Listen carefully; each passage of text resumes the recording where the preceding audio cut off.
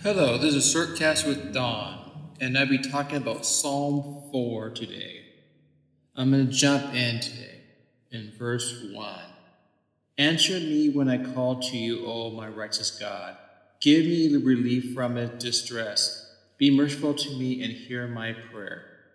See, David wrote this psalm, and he had a prayer life and he connected with God, and we need to do the same thing. I admire David's prayer life. He wasn't perfect, but he wanted God in his life. And there's so many times we have stress in our lives and we need to go to God. We have different devices we go to, or the devices we go to, which is like we could go to our tablet and watch a movie or watch the TV, and I mean, there's nothing wrong with that, but I think we first need to go to God when you have stress. And we need to say, God, help me out. David said, give me relief from my distress. Be merciful to me and hear my prayer. So a lot of times I'm like, Lord, are you there? I want to talk to you. And I think we need to do that. And I'm going to jump in verse 2 right now. Here, how long, O men, will you turn my glory into shame?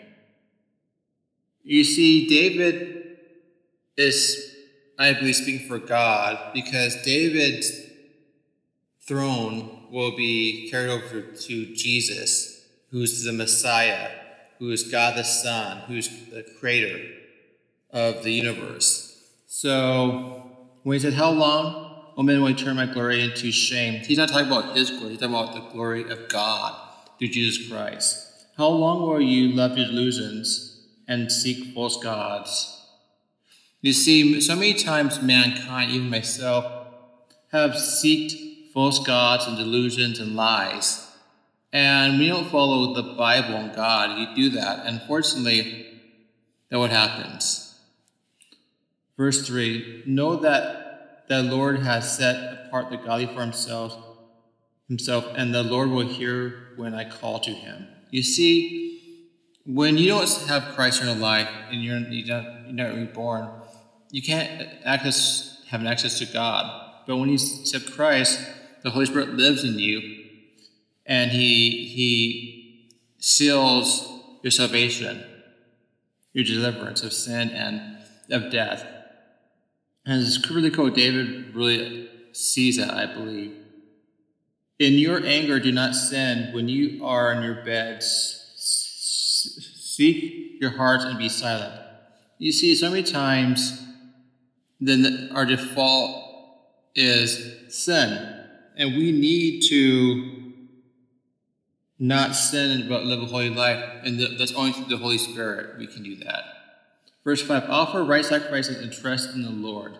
In the Old Testament, they sacrificed animals like a credit card for their sin, but then Christ came on this earth, died on the cross, rose from the dead.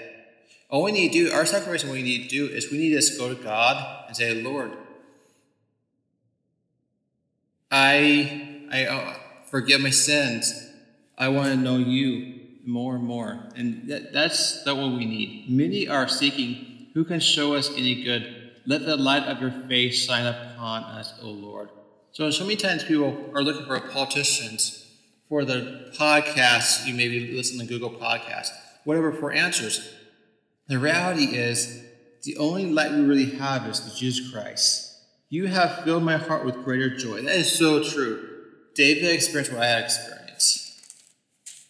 It's amazing how many people sell out for some cheap thrill and not know God. But when you know God, you can go through cancer and have so much joy that a billionaire like Jeff Bezos will never have. So I'm going to keep on going. You have filled my heart with greater joy than when the grain and new wine abound. You see, the world can only rejoice when there's all the good times happening. When God, you can rejoice when you're in a deathbed. You can rejoice when someone dies in your family because you know God. Verse 8, I will lie down and sleep in peace, for you alone, O Lord, make my dwell make you dwell in safety. You see, if you want peace, it's not money, it's not houses, it's Jesus Christ, knowing Jesus Christ. Repenting your sins, knowing him personally. So Psalm 4 helps you out because this life is stressful.